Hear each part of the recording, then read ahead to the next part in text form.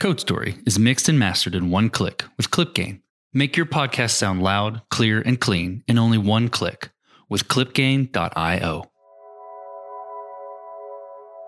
You work out the bugs. I think a failure mode is you kind of roll out the MVP to everybody and you expect it to work. And then it can give the whole initiative a bad rep.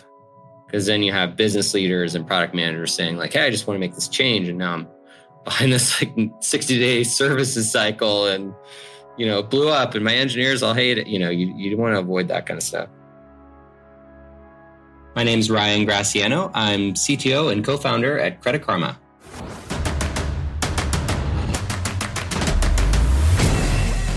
This is Code Story, a podcast bringing you interviews with tech visionaries who share in the critical moments of what it takes to change an industry and build and lead a team that has your back.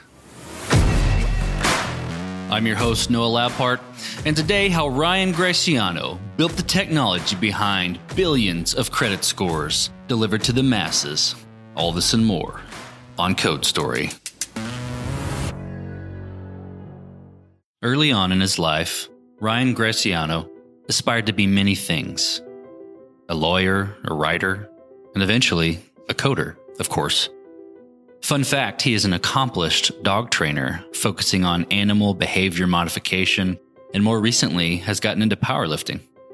Despite his love of analog activities, he got started coding right after college and tried to avoid joining IBM, yet still did through an acquisition.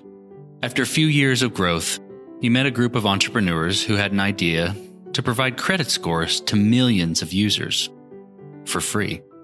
This idea would eventually become Credit Karma. We started Credit Karma in 2007, but the story really begins when I graduated college. I was looking at all these big companies like IBM and Microsoft, and I met this really impassioned technology leader from a small company, and he convinced me that joining a 60-person company, it would be bigger impact and more exciting and better culture.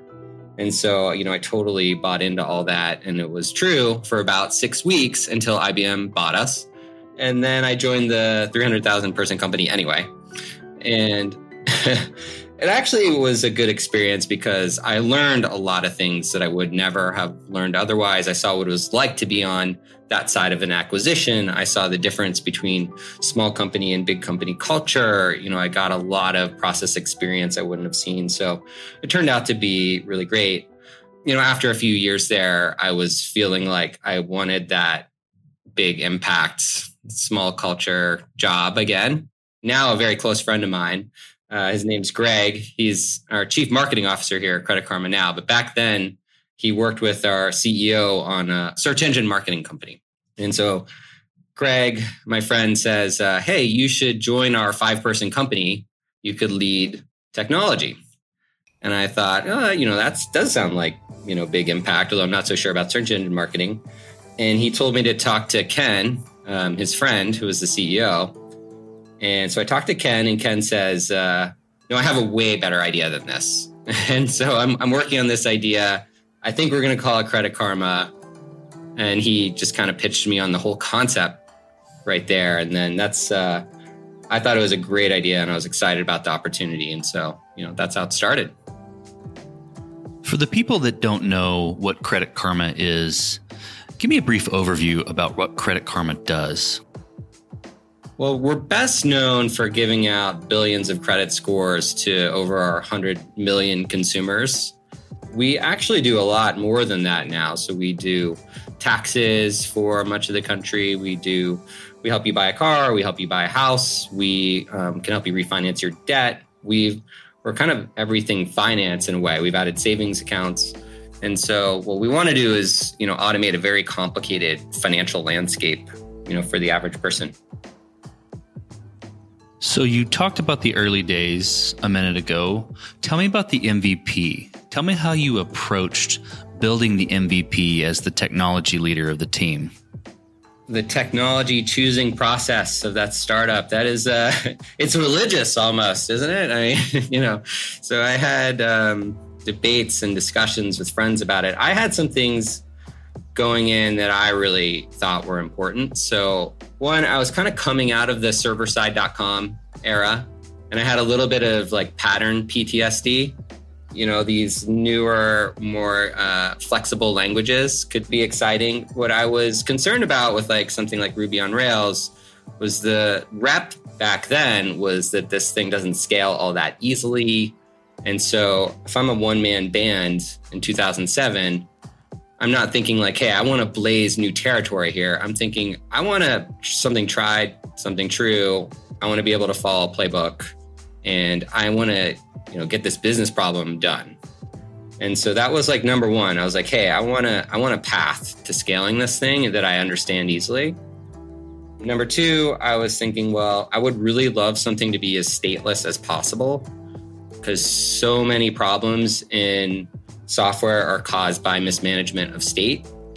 And functional programming has been around for years and years and years and years. But back then it wasn't, so hot as it is today. I think if it was, I probably would have gone, that route, but it wasn't, on my radar. But I was thinking like, hey, I want the context to be recreated on every request. And I want to eliminate a lot of these kind of like concurrency performance issues that I spent a lot of time debugging in Java land back then. I landed in kind of an interesting place, the cross section of those things. I went with, LAMP, which was like a very common, you choose LAMP very commonly back then. But some of the rationale was very tried and true, like very easy to scale it, pretty obvious playbook. PHP recreates the context in every request. Now you have to kind of enforce some framework level stuff to make sure that people aren't like abusing the global address space and those types of things. But with good hygiene, strong frameworks, you can take off a lot of those sharp edges. It really worked. I mean, we had very few scale issues. That was never a big deal, not for a long, long time. And that platform served us well for years. Of course, now we've changed things, but the first, 8-9 years or so were very well served by that stack. So as you were building that, you picked a tried and true platform or technology you used. What sort of decisions and trade-offs did you have to make in the early days, and how did you cope with those? Well, where I didn't want to take on debt is in security. So I spent a ton of time on security, just nailing down very opinionated frameworks around, how data is handled and database management and a lot of aspects of the session management and client stuff. Just a lot of time. Hard to even describe how much of my waking thoughts went into that, but it was a ton. And then there's sort of these which features are going to survive conversation. That's not obvious. Back then, 2007, if you wanted to get funded in 2007, you would say that your thing is social. So basically, use the magic word. So we had all these social features, right? Sharing and comments and bulletin boards and voting. And, we thought that these are going to be the really hot viral things that we're going to have to scale. So I put some effort into prematurely scaling those things, which was completely wasted, total waste of time, because those weren't the things at all. Totally different things that ended up needing to be scaled. But there was a lot of back and forth on, which features are even gonna live. So that I tried to be as judicious about that as I could, but I can't say we made the right calls everywhere. Some things just had to be rewritten. This episode is brought to you by RIMS, the Risk Management Society. RIMS is the preeminent organization dedicated to the profession of risk management. The org brings networking, professional development, and education opportunities to its members of more than 10,000 people across 60 countries. Their main goals are to equip risk professionals to succeed in a changing environment, enhance their engagement within the community, and expand their influence worldwide. The RIMS 2020 Annual Conference and Exhibition is your place for the best in education, networking, and solutions to build stronger, more resilient risk programs. Nowhere else in the world will risk professionals have access to three things: every major insurer, broker, and the latest solution providers in the space, 180 education sessions that address the biggest risks and challenges facing organizations today, and risk management peers who are not only succeeding despite market conditions, but are ready to share their stories. For nearly 60 years, RIMS has delivered the latest and greatest strategies and resources that allow our attendees to grow, innovate, and succeed in any business. Join them May 3rd through 6th in Denver, Colorado for the ultimate risk management experience.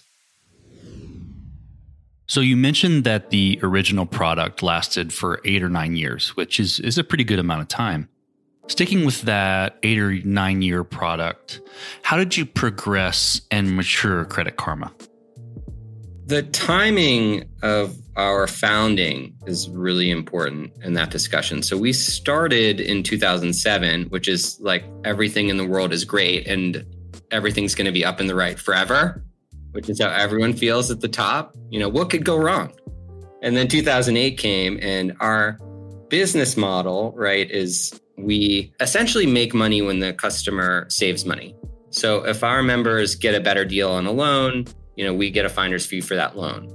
If banks are folding and not lending, that model doesn't work that well. So in 2008, when we just built the product, it's got a lot of traction. Product market fit is really strong. People love it. Feedback is really good. And then this whole externality happens. And so revenue just is like not possible. And so we have to kind of rethink how this product is going to develop. Because if our vision is, we want to be able to kind of automate your finances, and we're going to need all these, banking relationships and bank integrations. Well, obviously, there's some kind of near-term compromise that's going to have to be made there. And so what we did was we did some advertising type stuff. We sold cell phones on the site for a while, which sound really disconnected, but actually they check your, when you sign up for a cell phone plan, they're checking your credit to make sure that you can do pay the phone. So we did a lot of that type of stuff. And we started actually doing things like white labeling our product. So I had to develop white label version of our product that we progressed. And there was a lot of stuff just done to survive, to live through that 2008 to 2010 timeframe when, nobody's going to give money to a financial technology startup in 2009. That's not an easy conversation to even have with people. So there was a lot of that. And then we were trying to, really advance the market here. So back then, it was impossible to even get just a free credit score. We wanted monitoring. We wanted multiple scores. We wanted reports. We wanted to make this digestible for you. We wanted to actually predict what would happen and tell you how to, dodge bullets that hadn't been fired at you yet. And we wanted you to be able to, hey, not just like view your data, but act on it, like correct errors. And so we were, over that period of time, working, with the credit bureaus to try to paint a vision of what this really could be and how over time it's going to be helpful for the credit bureau to have a better relationship with the American public. And for, we could be kind of a facilitator there. We could help all sides improve this, this condition. And it's a slow process. You have to be very patient, but it worked out. My next question is around how you built your roadmap. I can kind of siphon some of that from your response. Some of it was about the 2008 incident, around survival, white labeling the product. But was there ever a specific point where it changed from survival mode to progressing the industry? Yeah, so I've kind of always thought about this as a generalizable problem. So when I think about building roadmaps, there's a certain amount of just short game, near-term activities that I'm doing that I kind of know are going to create an impact. They're going to help me see the next month, the next 2 months, get me through the quarter. And then I have a set of big bets. And different teams, depending on kind of where you are in your cycle, will say like it's 20% big bets. And some will be like, well, it's 20% short bets because we're very early in our progression. I think a lot of the discussion all throughout has been, it's always a mix of the two, but what's the appropriate mix? and how big are those big bets? And what does your kind of strategic roadmap look like? And how do the big bets play into the strategy? And so there's, we've always had a way of juggling that, and that's evolved, over time. As the business becomes more mature, you have way more capacity for everything, but the short-term bets, you might have more like a 70% short, just because, you got to kind of see the company continue to grow in a predictable way. But then you really want to be investing a lot in the future. You want to make sure that your vision, succeeds, plays out. You want more than one big bet. And so you've got to be, kind of thinking about what's the probability of success on those big items, and, what happens if none of them play out? What happens if one plays out? And like kind of 2010, 2012 timeframe, when we really started to see a ton of success, when things really started to pick up, banking started to come back, we were starting to plant a lot of seeds for the future, because we were like, hey, now that it's kind of raining everywhere, let's plant a bunch of seeds and see what grows. But that mix has always shifted. So how did you go about building your team, specifically the engineering team? How did you structure it around product development? And what did you look for in those people that indicated they were the winning horses? In the early days, I handpicked, believe it or not. So I got on Craigslist, actually. That's actually what I did. So that's showing my age, but 2007, people in the Bay Area were on Craigslist, and, engineers would actually post a resume on Craigslist, which is like also kind of hard to believe now. It doesn't seem like it. But, and so I would kind of go through those, and I would just find stuff that spoke to me. Sometimes it would be a side project. Sometimes it would be specific experience. I have like a lot of systems and operating experience in my own background and security experience. And if I kind of gleaned that, something very difficult there had been done that would be useful to us, I would reach out to that person about that thing. And when you have that kind of really targeted contact like that, your response rate is just way higher, right? Because people are like, wow, this person really knows what I do and why, my profile is interesting. And so handpicking, while a lot of work, the hit rate was amazing. Not sustainable forever, but a very good way to get started. That's how I built the initial team, and they stuck around for a long, long time. I mean, one of my first 3 or 4 hires is still here. He just passed his 10-year mark. You mentioned earlier a bit about scalability. Around the 8 or 9 year mark, you switched the platform up a bit. So I want to touch on that. How did you make that shift towards a more scalable platform? Everyone has their opinion around monoliths and microservices these days, but I want to know your opinion. So how did you approach that problem? Let's see. The first really major shift we went was towards scaling out the data. So, more sophisticated database sharding and all of that kind of stuff, so we could really just sort of scale infinitely. And that was pretty early, because the scale of our data, got pretty big pretty fast. Then software scaling, we had a framework that broke things up in a pretty reasonable, logical fashion, but it was still one code base. It's still one application. No matter how good a job you do modularizing, you're going to get some interconnected code. You're going to get some dependencies. And then over time, without enforcing the boundary, you get a lot of problems. So we knew we would move towards a more service-oriented approach. Kind of obvious. The devil's in the details. What granularity of service do you go for? Do you do you go full on microservice, or do you have kind of like these, giant, monolithic services or everything in between? And how opinionated is your framework, and what kind of, what's your stack, and how, are you homogeneous or heterogeneous? And we wanted to land the principles in a really well-defined way. And so the first year of this journey, we were prototyping, our first couple of services that we thought would be good examples for everything else. And we were testing out our hypotheses. In the first set of technologies we used, we actually didn't like, and we just chucked out. I think back then we had a pretty REST-oriented approach that didn't really end up panning out. We were using Scala, which we did end up liking, so we kept that. And then some of the guidelines and things we thought would play out well didn't really play out that well in practice. And so there was a learning, kind of like a year of learning. And at the same time, we were hiring. So that's the next thing. You want people who've seen this movie.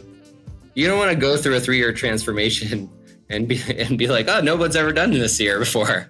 So we were picking up a lot of talent from companies that had done this. We, in particular, picked up a bunch of folks from Twitter.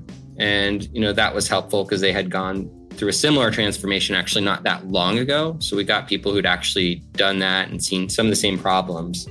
In the next year, we really kind of defined what we wanted. We had it written down. So it's like, hey, we're going to be extremely homogeneous. We're going to be very specific about what technologies you can use at which layers. And the reason is that, for us, security is number one, and a homogeneous environment is a very good way to include all of the controls and build those in all the way across the stack. And, there is some amount of loss of flexibility there that can be challenging, but there's a lot of upside in maintainability, reliability. Your tooling gets so much better because your tooling can just focus on, this one stack, and it just gets better and better. Deployment gets better. All these things get easier to do. That played out really well for us. Then we said like, hey, in this kind of year 2, we want to go from basically 1 or 2 services to 20. So let's get the platform team good at this. That was the first thought. And we worked out a lot of kinks, but we're working them out within the platform group. So the platform group, kind of has like everyone's got a bat phone to everyone. Everyone's in the same staff meetings. So you get through things fast. And the next year, we're like, okay, now it's time for all the application teams to adopt. And so the goal that year was every app team will build at least one service and move monolithic capability out into that service. And by the end of the year, at the end of that year, we had everyone in the company trained and had gone through the process. And we really knew what the kinks were, because a lot of it is technology, but a lot of it is process. How do you actually get these things out there? And, how do you do security and quality? And how do you manage, when things go down and who's on call and all that kind of stuff. And then in the final year 4, we said, okay, now we're not just going to be building services and getting good at this. We are good at this. Now we're going to kill the monolith, and we're going to try to move as much out as we possibly can, which is a whole other topic. But that was basically a year-long sprint to do as much as we could. You mentioned something that piqued my interest there. You started out making sure the team got good at this, meaning good at executing the process, building the services, etc. How did you accomplish that? How did you make sure they got good at it? So process, I think, is a lot like building a product. You come up with an initial version, you come up with an MVP. The MVP is not that good, but maybe accomplishes the basic thing you're trying to set out to do.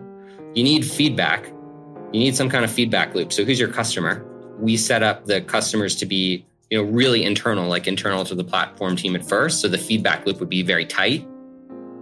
And then you're ferreting out the bugs. And so, kind of like our first service deployment process, in those early days was it's 60 days to get your service into production, because so many things are manual, so many people are involved. But the very first time we measured it, which is in that first year, we're like, okay, we need to get this down to a week to be viable. And so, you set that goal, and in a quarter, the whole team is every time they go through this manual thing, they're figuring out how to automate. And so then we got good at it, and that we just built these processes that way. And then we started to go out to everybody else. We could say hey, we now have a 2 to 3 day kind of deployment timeline for your service, and everything's kind of on rails. The reviews are easy to set up, and the office hours work, and the technology we've worked out, most of the kinks. And you work out the bugs. I think a failure mode is you kind of roll out the MVP to everybody and you expect it to work. And then it can give the whole initiative a bad rep. Because then you have business leaders and product managers saying like, hey, I just want to make this change. And now I'm behind this like 60-day services cycle and, it blew up and my engineers all hate it. You want to avoid that kind of stuff. So as you step out onto the balcony and you look across all that you have built at Credit Karma, what are you most proud of? The thing I'm probably the most proud of is the team. There's this kind of like emergent behavior thing. In the early days, you sort of know what everybody's working on. And in your head, you can kind of picture how stuff's going to go. And you have this like just this sense of control. And as you kind of like progress, you lose that sense of control and you have to learn to trust. And I think what I'm most proud of now is that just the teams surprise me in such a positive way so often. It just feels good to have created something so much bigger than yourself and to see, how talented the people are and how creative they are. And that's just really cool, to like look out there and think that, it all started with, us three people. So let's flip the script a little bit. Tell me about a mistake you made and how you and your team responded to it. I'll give you kind of a funny one, I guess, or some people think it's funny. So if you have, a long run up to being big, you have time to experiment with a bunch of different stuff. So for a while, I was doing all kinds of stuff to think about different ways to manage people and different ways to run the company. I think you see a lot of little companies do. There's like a blog post about how they're doing this, like whatever radical thing that they're doing. And we had read a bunch of research. I can't remember what got us excited about it. But we decided like, hey, what if we actually didn't really have like engineering managers per se? We had like a system of coaches, and the coaches were taking like all the best elements of management there, kind of guiding you in your career and encouraging you and pointing out, where you need to improve and what things are going wrong, without all like the micromanagement problems, telling you what to do, right? They're not here to tell you what to do. They're here to help you and guide you on your path. Brilliant idea. So there are a lot of problems. One problem was that getting the investment, the coaches were invested in the people, but not that invested in the outcome, right? Or even that connected to the outcome. Because if the coach doesn't feel like accountable for what's happening, they don't really pay that much attention to like the ultimate end quality of the product that's being developed or the software that we're producing. And so we just had a lot of issues where coaches are, kind of like being very encouraging and telling someone something is great. And, we're also seeing that this area is kind of a disaster and nobody is super accountable for it, or whole groups like just don't work that well together. And who's really accountable for that? We had affordances for that stuff. We had like agile coaches and whatnot, but just the efficiency of that compared to the more traditional management structure was not great. But I'm happy we tried it. I mean, it was interesting to see, some of those things play out. And everyone was actually, we were always very transparent, like, hey, this is something we want to try and we hope it'll be great, but, maybe it won't be. And if it's not, we'll mix things up. And people were actually really good sports about it all. People were, I think, had fun with it and everyone gave it their best shot. And when stuff didn't work out, we just said, all right, we're switching it up. And, it's no big deal. So I'm an active Credit Karma user, so I'm excited about this next question. What does the future look like for Credit Karma, the product and the team? I want to lean a lot more into personalization. So the product that we have is very capable of hyper-personalizing what it shows you, but we just recently put a lot of the technology pieces in place to really leverage that potential. And so now the path we're headed down is, hey, everything that we should tell you, some engine should really have thought through what outcomes are in there for you and what is likely to resonate with you kind of at this point in your financial journey. And so the going from, kind of thinking this kind of like global maxima type approach where you like A/B test one experience versus another experience towards, hey, there's an engine behind all of this that's powering this hyper-personalized experience. And then people getting kind of out of the mode of I'm creating this feature that's going to reach 100 million people towards, hey, maybe my feature only reaches 2 million people, but those 2 million people really need it. And then having a product that's smart enough to put it in front of the right people at the right time, those 2 million people really appreciate that. And if you build 50 of those features, now you have a really great product that is still reaching 100 million people, but in a much more interesting way. And so we've spent a lot of time around here thinking about what does that product look like? How does it work? There's a lot of internal process stuff.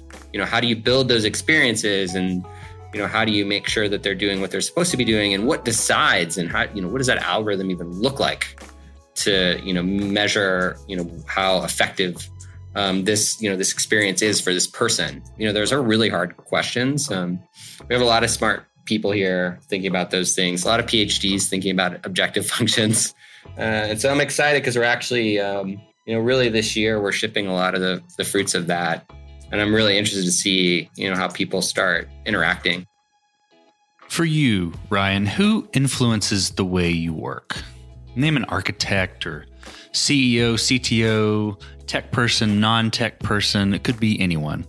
Who do you look up to and why?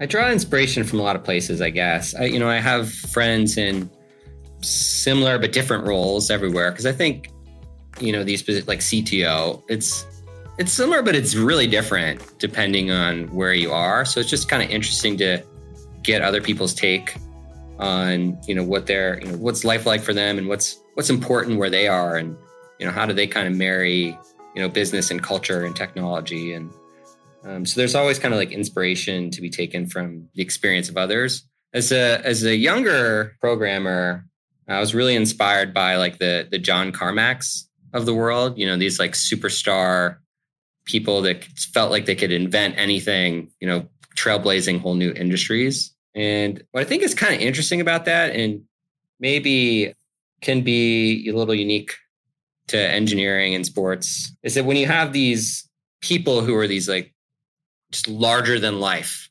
incredibly good at this thing, it can almost be demoralizing. You're like, wow, I can't jump as high as that person, or, I'll never code like this guy does. And you can get really focused on that and kind of forget that actually in practice, so much of it is about how do you work together, and, how do you marry these ideas with, the business. And, there's so much in software beyond leak code. And so I'm a perfectly fine leak coder. I'm good at that stuff. But if it's like your only barometer, it's not a good barometer. It's because the real world is a lot messier than that. And we all have something unique to bring to bear. And so, what I try to get inspiration from people who kind of do stuff well differently, what makes them work. So if you could go back to the beginning in the early days of Credit Karma, what would you do differently? Or what would you consider taking a different approach on? Probably a lot of things in hindsight. There's definitely a lot of things that we could have scaled differently, technology choices that we could have made differently. We're at this really awkward spot. We're like right before cloud, which was so tough. And sometimes I wonder, like, what if I just kind of just pushed us in there and tried to get the banks and the credit bureaus to bite? Would that have been better, or would it have been just a disaster because I would have failed every compliance checkpoint that I ever have for 5 years until everyone realizes this is a good idea? I've thought about that a lot. The data stuff, you always think about, like, there's just always, in hindsight, a better way to have done the data, because data gravity is such a thing. When you realize later on that you have a different use case or a different way in which you want to leverage that. And when you move into service territory, all of that stuff changes. So once, we kind of moved into microservices, we had to kind of rethink data, and we're migrating data from kind of one store to the other to work in this new space. And I think that I really played that out in my head. I could have tried to do more of that up front, I definitely would have disallowed joins. I would have banned joins. That's, just number one. I'm so sorry, everybody. I liked joining. I don't know. I don't have an excuse. It's very expedient. So you're getting on a plane and you're sitting next to someone who just built the next big thing. They're a tech founder. They just shipped their code. They're excited to show it to you and show it to the world. What advice do you give them being further down this road? What do you tell them? The advice I give most people is just stay focused on the member problem, or the business problem in this case, right? I talk to younger CTOs who are kind of like newer at their startup or whatever all the time. And, I'm happy to give them advice on like technology decisions and, all that kind of stuff. And usually my advice to them is like, what's the best thing for you next year? If you're not even like Series A yet, or if you're just kind of like in Series A, you're really just trying to get to the next letter. And you got to keep it going up and to the right. And, if you're talking about like re-platforming or how, 70% of your team is working on this big technology things to avoid some problem 4 years in the future, usually I'm like, is that really the right thing to do? Or is it better to just have a problem later and have already succeeded and now you have enough people to fix that problem? I do realize, it's very hard later when you actually have those people and you have that problem to have the discipline to go do it. We would try to foreshadow that stuff for, the executive team and say like, we're moving to cloud. It's going to happen. We're going to, break everything out into services. It's going to happen. It's going to be expensive. And the more you can foreshadow that stuff, you can actually, when it's time, do it. But doing it prematurely is usually a huge mistake. You're much more likely to be killed because your business didn't work than because you had like one too many fail whales. Well, that's great advice. Well, Ryan, thank you for being on Code Story. Thank you for your time and telling the creation story of Credit Karma. Yeah, it was a pleasure. Thanks for having me, Noah. And this concludes another chapter of Code Story. Code Story is hosted and produced by Noah Labhart. Season 2 episodes are co-produced and edited by Bradley Denham.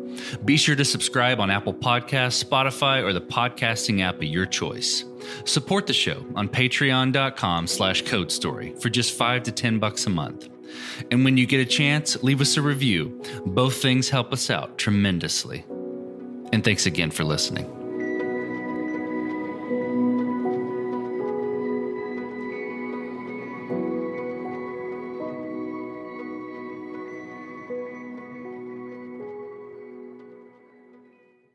Say goodbye to your credit card rewards. Greedy corporate mega stores, led by Walmart and Target, are pushing for a law in Congress to take away your hard-earned cash back and travel points to line their pockets. The Durbin-Marshall credit card bill would enact harmful credit card routing mandates that would end credit card rewards as we know it. If you love your credit card rewards, tell your lawmakers, hands off my rewards. Tell them to oppose the Durbin-Marshall credit card bill.